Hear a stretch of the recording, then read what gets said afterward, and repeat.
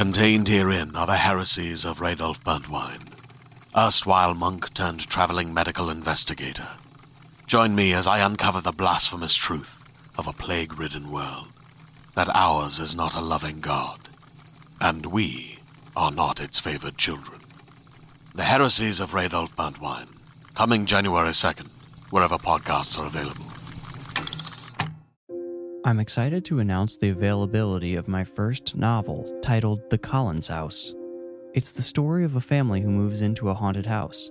Their teenage son must work with locals from the small town to unravel the mystery of the house's past residents and hopefully bring peace back to the family. The Collins House is available on Amazon in Kindle ebook, paperback, and hardcover formats. The Kindle edition is only $2.99. Just search for The Collins House by Miles Tritle on Amazon. Thank you. Welcome to another episode of The Warning Woods. If you enjoy the podcast, please consider giving it 5 stars and writing a review. Reviews help spread the podcast to more listeners. If you want more creepy content, follow me on Instagram and TikTok at The Warning Woods. I'm Miles Tritle, and this story is called The Dive. I always said if I got rich, I'd use the money to buy experiences rather than things. It had always been a speculative comment, dinner table jabber. I never expected to actually have any notable wealth, but life is unpredictable. You never know when the public will latch on to something you create and elevate it far beyond its worth.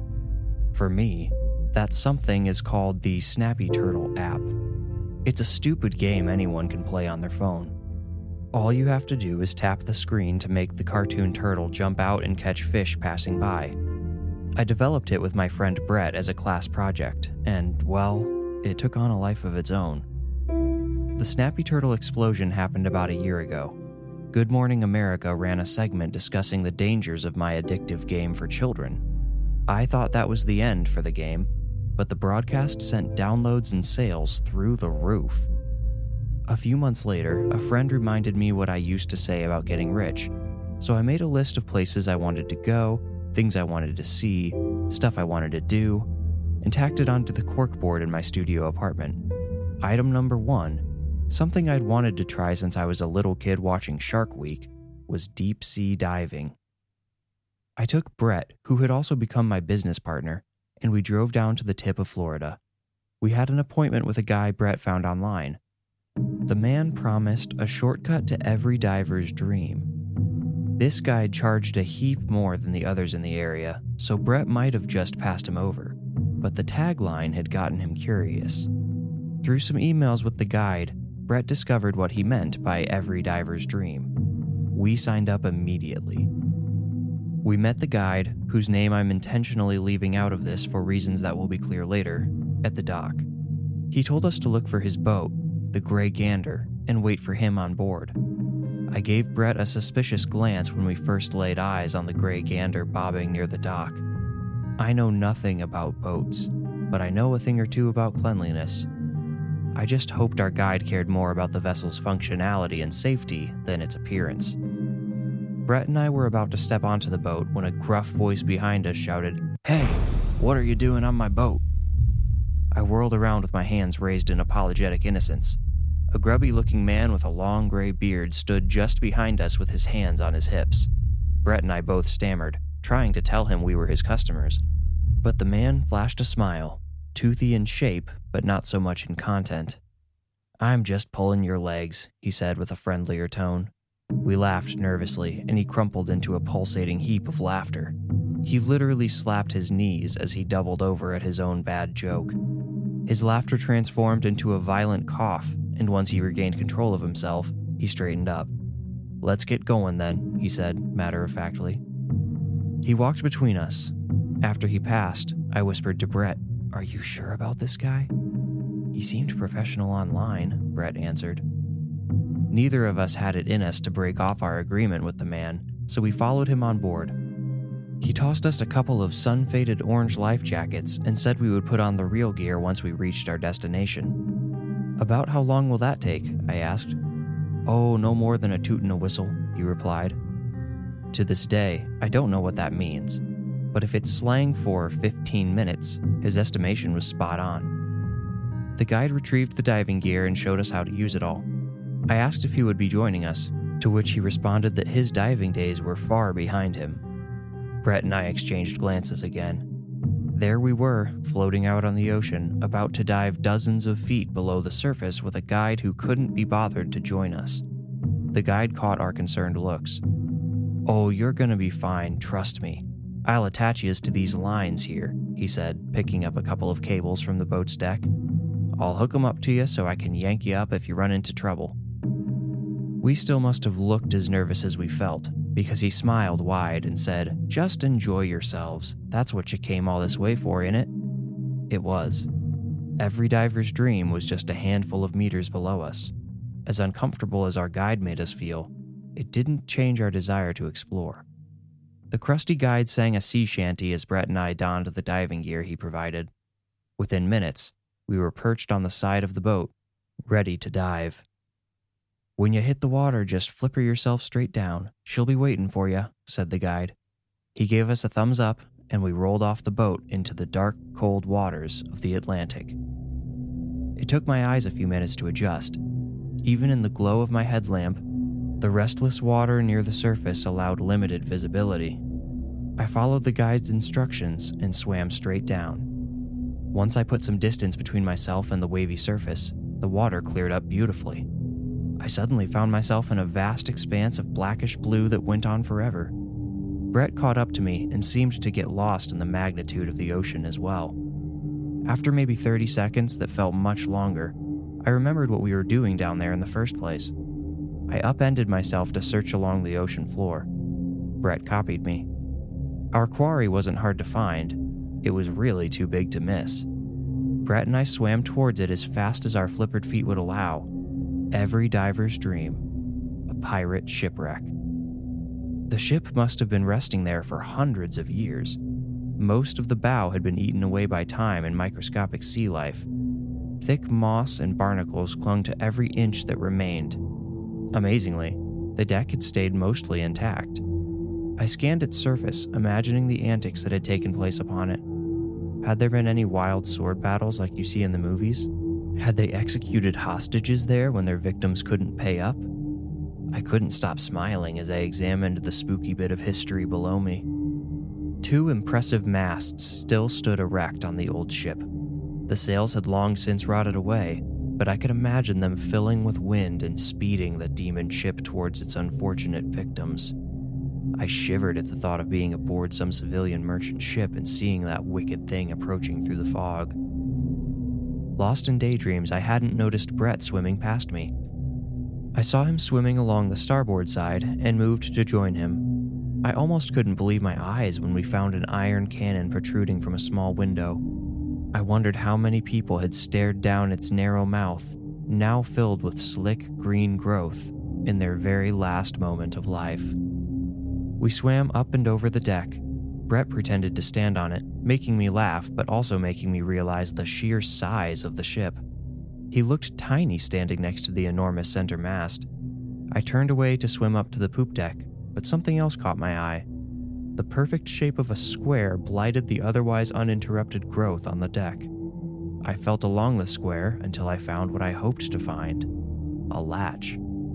I waved Brett over and braced my feet on the deck. Together, we pulled the trapdoor free from the thick, mossy growth. There was a brittle crack as it came up, and I nearly vomited into my regulator when I saw why. As the trapdoor fell away, a bony hand remained attached to it.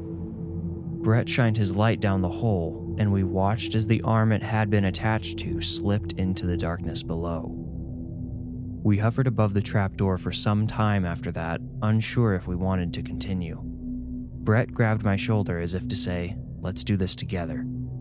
I gave him a quick nod, and he flipped over to swim below. The opening was only large enough for one of us to swim through at a time, but I stayed right behind him. What I was so afraid of at that point is a mystery to me. My fear must have been coming from some primal instinct, a sixth sense maybe, because I never could have known what nightmares awaited us below the deck of that old ship. We came face to face with the crumpled remains of the sailor who had gone down clutching the trap door, maybe in a last-ditch effort to get above deck as the ship filled with water. He had probably remained there for centuries. He may never have moved had Brett and I not opened the door. Now he lay on the floor, seaweed swaying on his bones like ragged clothes in the dark water. My light shone straight into the empty sockets he once saw the world through. I forced myself to put the unfortunate man behind me and swam further into the darkness. I had to consciously control my breathing, as I wanted to draw rapid, shallow breaths to match the rising pace of my heart. I knew if I wasn't careful, I would consume my oxygen before we could escape the bowels of the ship. I dreaded the thought of getting caught against some jagged boards as Captain Wacko tried to pull me up to the surface by the cable wrapped around my waist. The corner of a table appeared at the edge of my headlamp's glow. I turned my head to investigate. The sturdy table had somehow remained upright when the ship went down, and so did the two men whose corpses were seated across from one another.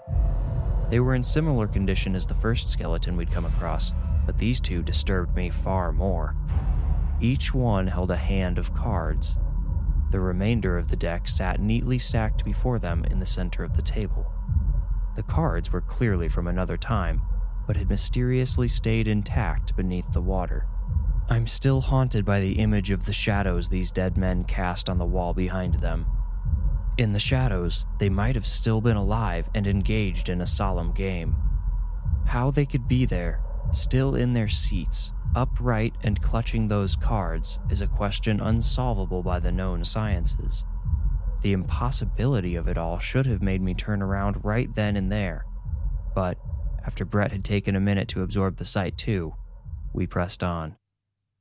We stayed close together, but cast our lights in wide angles to catch anything worthy of attention. I made the mistake of looking sideways while swimming forward and bumped into a wall. It surprised me. I didn't think we could have reached the stern yet. Brett tapped my shoulder and shone his light on a door further down the wall. There was some kind of room on the other side. By now, the creepy feeling I had from the card table had faded, and at the sight of the door, I became excited. Brett tapped my shoulder again and pointed to his oxygen gauge. We were doing fine, but I understood his point. We needed to look around quickly and get back to the surface. With that in mind, I gave the door a tug. Brett shone his light into the room and we both froze, quietly holding our breath. Over a dozen full skeletons floated throughout the room. Unlike the men at the card table, these corpses were freely drifting, eternally listless, lost souls. Brett looked my way, accidentally shining his light through my mask and blinding me. He saw me wince and turned away. I heard his muffled voice make a sound sort of like a grunt, or maybe a scream. I still couldn't see. Blurred shapes rushed around me in the white filter that had covered my eyes. I squeezed my eyelids, trying to clear my vision.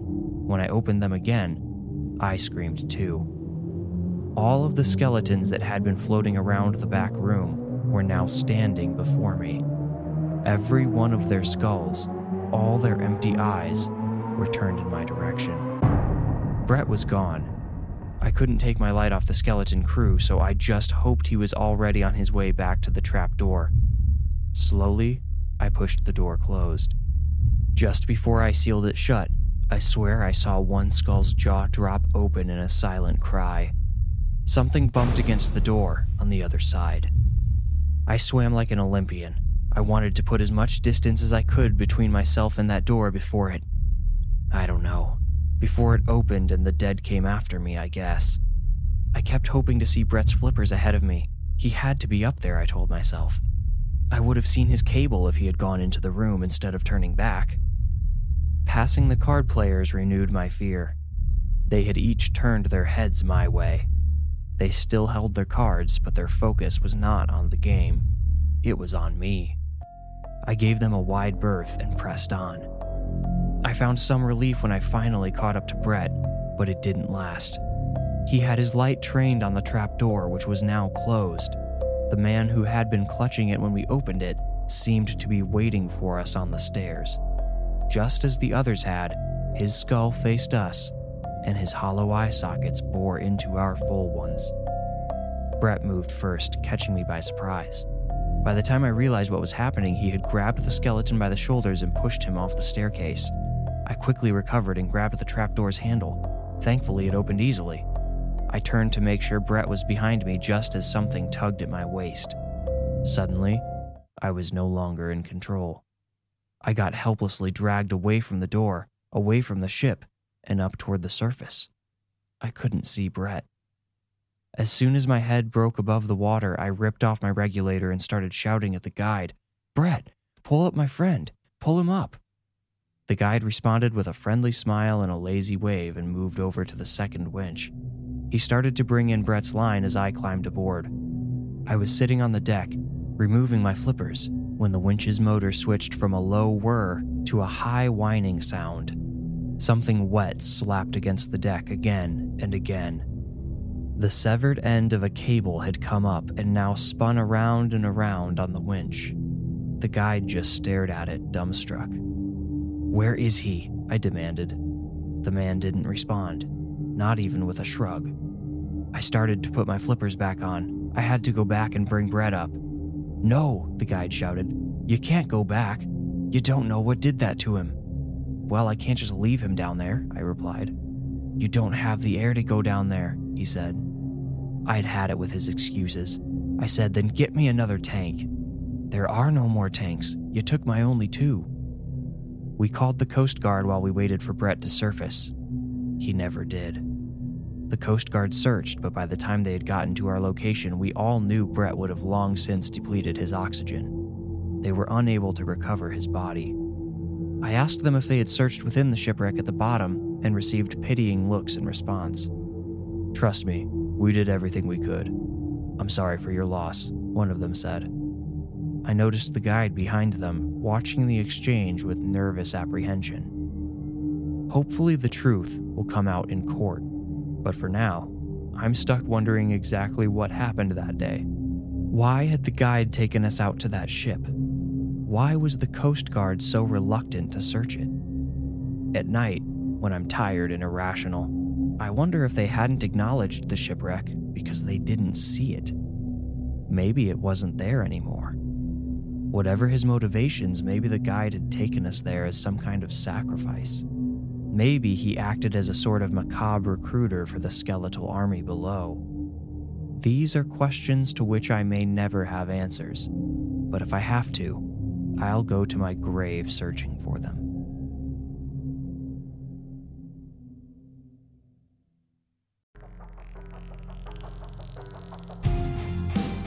You can support The Warning Woods by clicking the Anchor support link in the description or by becoming a patron at patreon.com/thewarningwoods.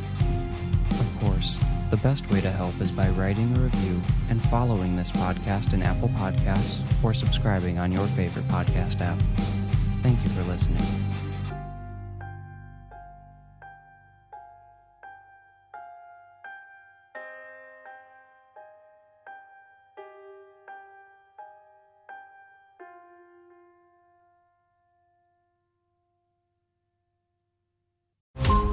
Every 5 minutes, a transplant candidate dies while waiting for a compatible heart, liver, or kidney. Imagine a technology that could provide those life-saving transplant organs for a high price, and imagine what a company would do to monopolize that technology. On a remote island in Lake Superior, a team of geneticists unlocks this holy grail of medicine by reverse engineering the genomes of all mammals, creating an animal with organs perfectly suitable for human transplantation. They envisioned a docile herd animal, but one team member had another, darker vision. This ancestor is anything but docile. The team's work spawned something big, something evil, something very, very hungry. Ancestor is a complete serialized fiction podcast by #1 New York Times bestselling novelist Scott Sigler, with all episodes available. Binge the entire story now on Apple Podcasts, Spotify, or wherever you listen to podcasts.